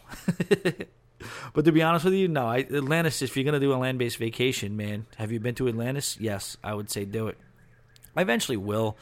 I don't know. Sometimes I think maybe I'll get a little sick of cruising, or not completely sick, but need a break from it. But just that we are not there yet. We are not even close to there yet. But I don't know. I would think I would just get I don't know. I don't want to do a land-based vacation. I don't. Maybe I should try one, because maybe it'll be something like I'll do it, and I'll do like an all-inclusive, or I'll do an Atlantis or something, and I'll just be like, why the hell didn't I do this? Why don't I do one cruise and one land?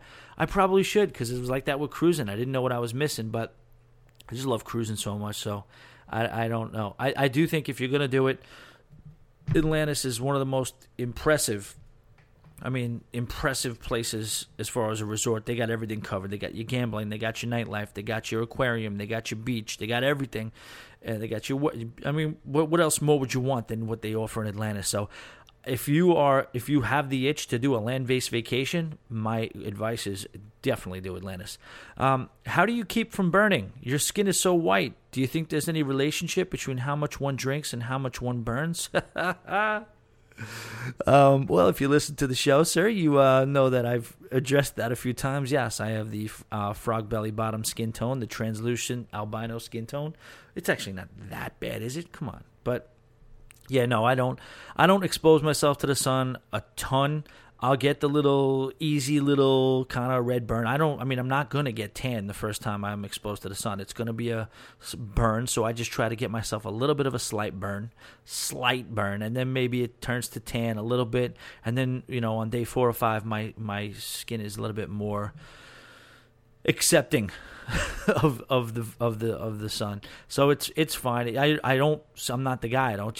How do I keep from burning? I'm just not the guy that you're gonna find reserving a chair at 7 a.m. I'm just gonna be the guy that kind of like walks around, spends a little time by the pool, then checks out stuff that's inside, maybe grabs something to eat, maybe check out a trivia game, maybe see what else is going on. I walk around the ship. I like to stay active anyway. Aside from the burning thing, I just could never do that. Even if I was freaking tan like Stu, I get too bored. I don't know what to tell you. So I just keep it moving. I don't like sitting there getting hot and sweaty. So, and then do I think how much one drinks and how much one burns? Do you think there's any relationship between how much one drinks and how much one burns? Or do you think how much, is that literally, if you burn a lot, you immediately have to, oh, I see what you're saying. Like if you get burned, you're going to be running to the bar because you're hot and you want to cool off? I don't see a relationship between that, I don't think. What do you guys think? Tommy at alwaysbebooked.com. Is there a relationship between how much one drinks and how much one burns? Moving on, same email. Do you guys get onboard credit on every Carnival cruise if you own... Oh, do you know that you get onboard credit on every Carnival cruise if you own 100 shares of Carnival? I bought 100 shares through my 401k plan, and this is one of the best deals going. Carnival also pays a dividend. Wow, that's good information. I don't know if I'm in the price bracket right now to be buying 100 shares of anything, but, there's a couple of dollar stocks here and there, but what is Carnival at, like $40? So what is that, $4 or $5 grand in Carnival stock?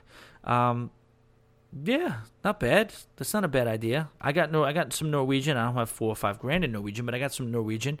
But that's great information. Know that you do get a dividend and you do get onboard credit. You didn't say how much onboard credit though.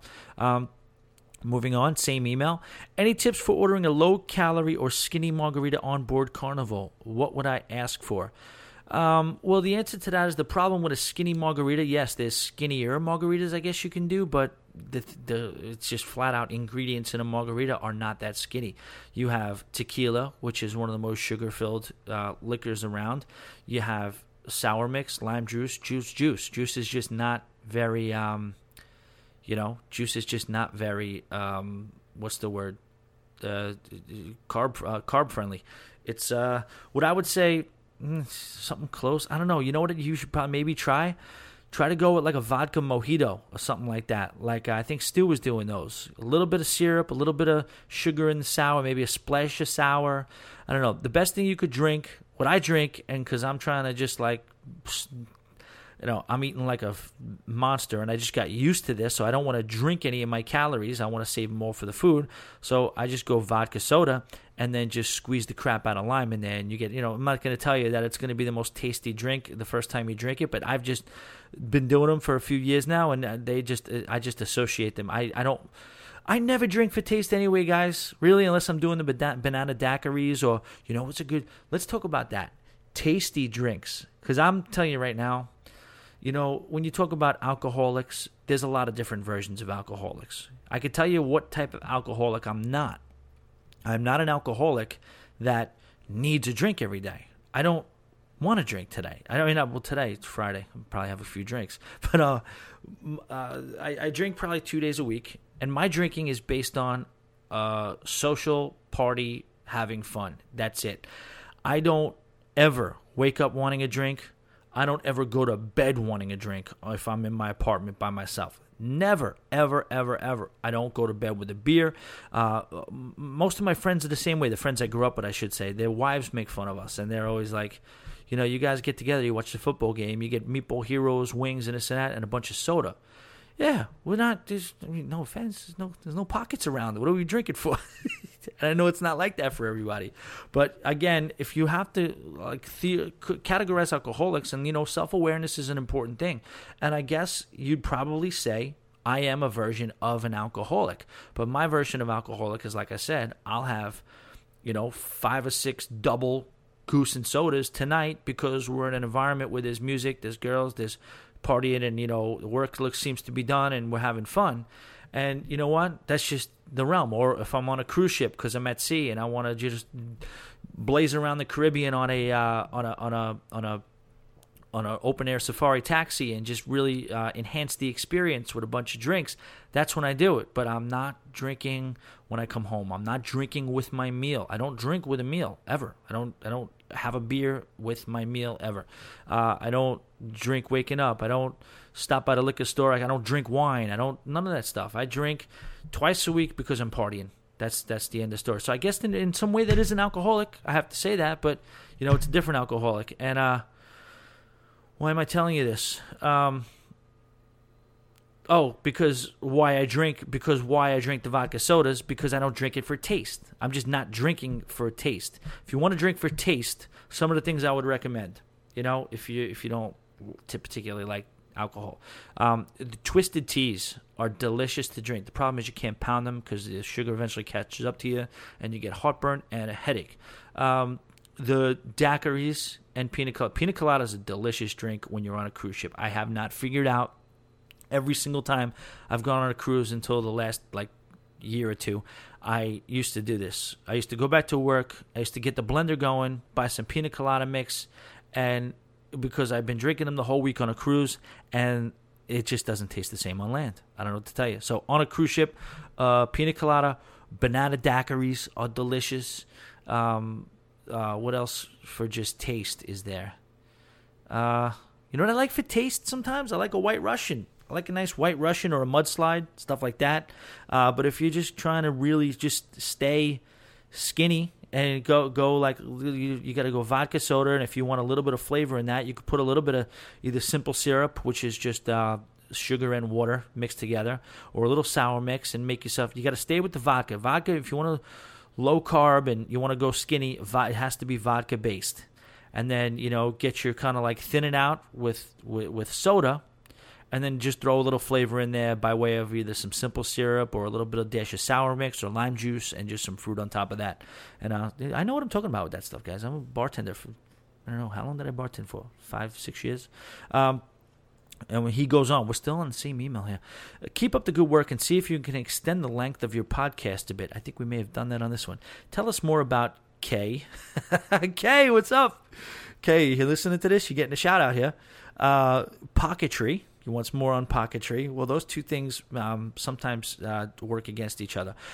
New York City, which I did on the last one, which you heard, you want 75% Tommy and 25% cruising works for you. You're the best, man, and my favorite podcast by far.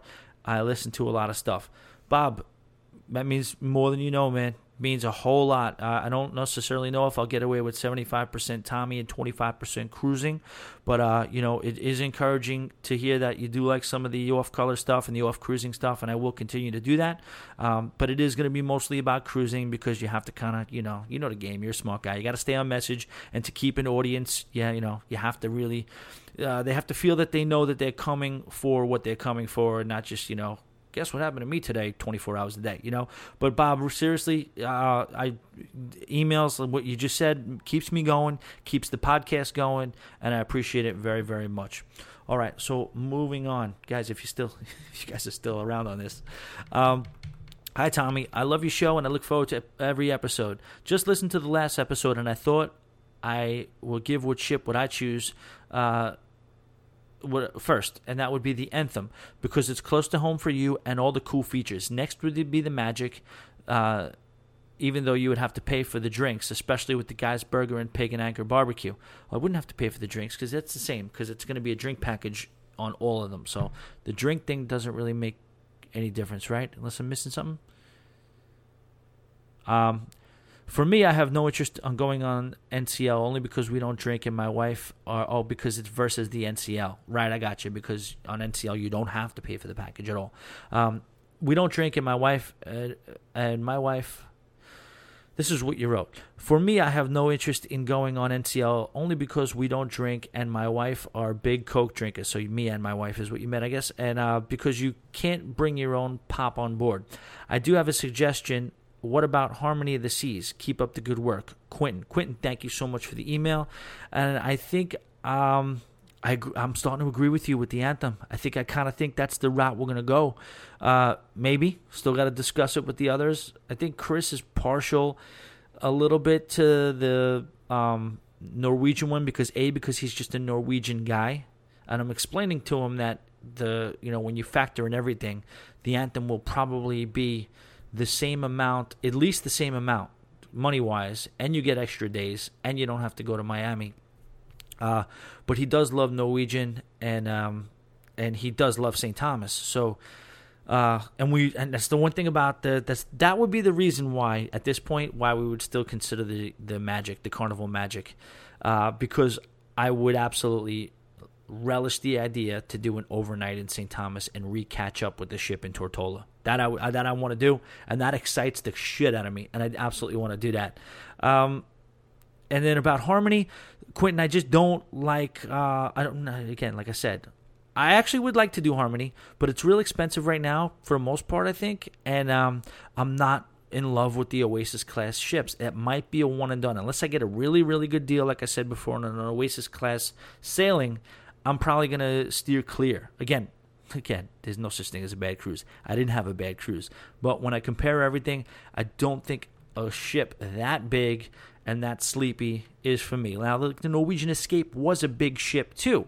Probably only had 1,500 less guests than, probably, it was probably 75% the size of the Oasis. But they made an effort to have it not be sleepy. It just wasn't a sleepy cruise. It was one of the most lit, as the kids say, cruises that I've ever been on, and I had a blast.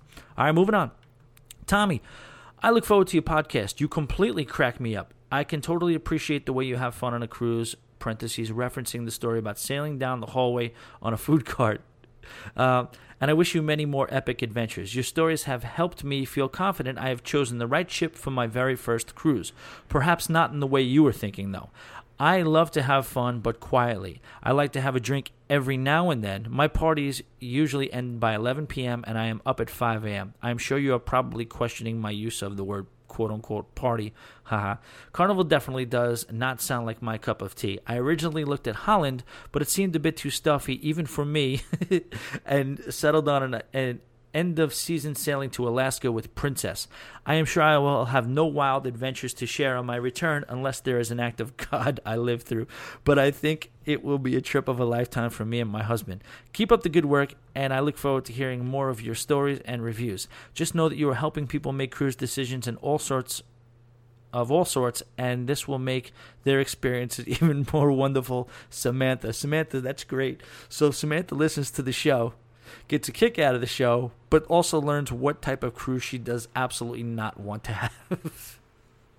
That's awesome. Samantha, again, I'm really humbled by all these emails and, the kind words, and, you guys are just being polite and big deal. But to me, it's a lot more than that. To me, it's, really is knowing that you guys are listening and really knowing that you guys are getting something from the show, and stuff like that means the world to me. And again, I don't, Alaska's a crazy topic, and, I part of me wants to do an Alaska cruise, and I don't know. I may eventually do one, but also some parts of me, when I know I have 8 days to go, whatever it is, 7-9 days for a vacation twice a year, and I go online and I start looking up cruises, and it's this price to go to this Caribbean island and this ship and this and that, and versus freezing my ass off in Alaska. As beautiful as that scenery probably will be, as gorgeous of an experience and as much of a culture experience as you're going to get. Seeing glaciers, something you just once in a lifetime type stuff, or at least, for some people. I can't break myself away from just going on cruises where there's heat and palm trees and green water. I just can't do it. And that's why I kind of, just stay on the Caribbean for purposes of this podcast. But there's absolutely, I cannot even put into words how much I encourage you to go on an Alaska cruise. This seems perfect for you, especially if you're in bed by 11 and up by 5. You wake up early, you smell the beautiful air, and you get those beautiful views, and it's probably, probably more people awake at that hour on that type of cruise than on my type of cruise, but you're probably probably kind of docile, and you're just very, very peaceful, beautiful, gorgeous experience that hopefully one day I'll do. Well, hopefully one day I'll be like, you know what, I'll just bite the bullet and say, you know what, I got to do an Alaska cruise. You're probably saying, you run a cruise podcast, you got to go to Alaska at some point. Well, I kind of run a Caribbean cruise podcast, so again, maybe I will. We'll see. But again, thank you for letting me know that I helped you, and I appreciate you listening. We're moving along here, and I think we got one more. Thanks, by the way, Samantha. That was Samantha. All right. Hey, Tommy. Top-notch show this week, as usual. Don't be sorry for not being regular. That sounds like a digestive problem, doesn't it?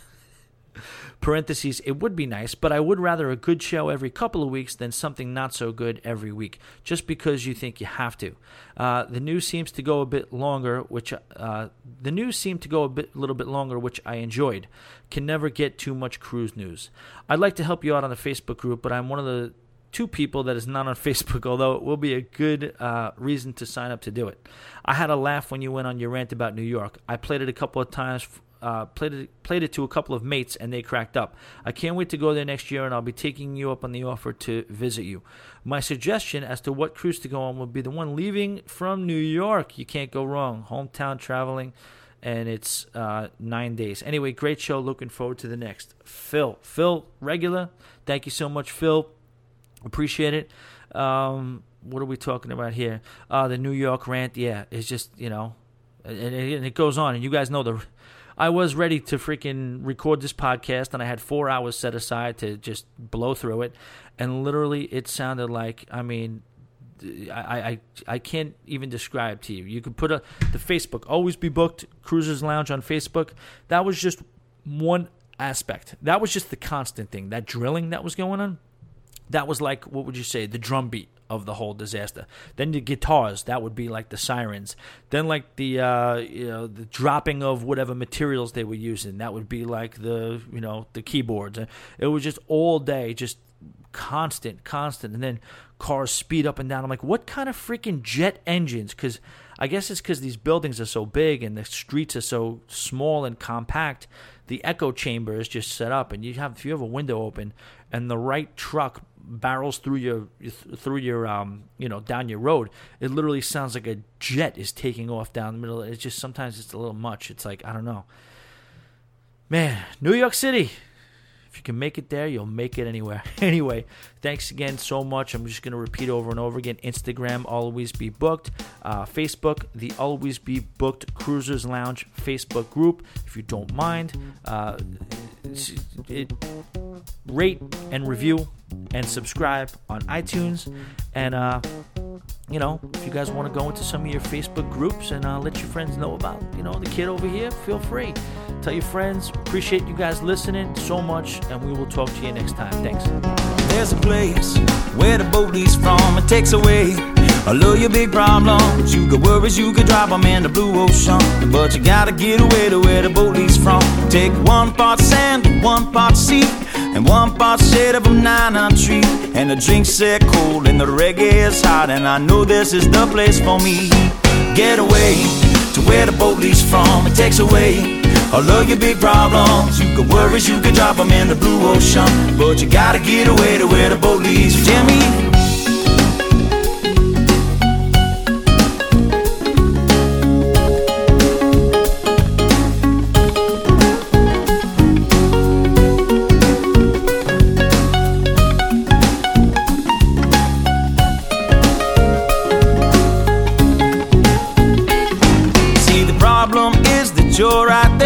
there's a perfectly good island somewhere where a ride that floats, and don't grab your coat, you won't need it where we are going. Get away to where the boat leaves from. It takes away all of your big problems. You got worries, you can drop them in the blue ocean, but you gotta get away to where the boat leaves from. Pick me up, pick me up, pick me up. Put me down, down in the sand where it's cool. Put me down, and when I fall on my stool, put me down. I'll just leave there till morning comes round. With sunshine, 10 ladies, and pina coladas, and Bob Marley songs that are playing. There's a song in my ear that I want you to hear. Soft tropical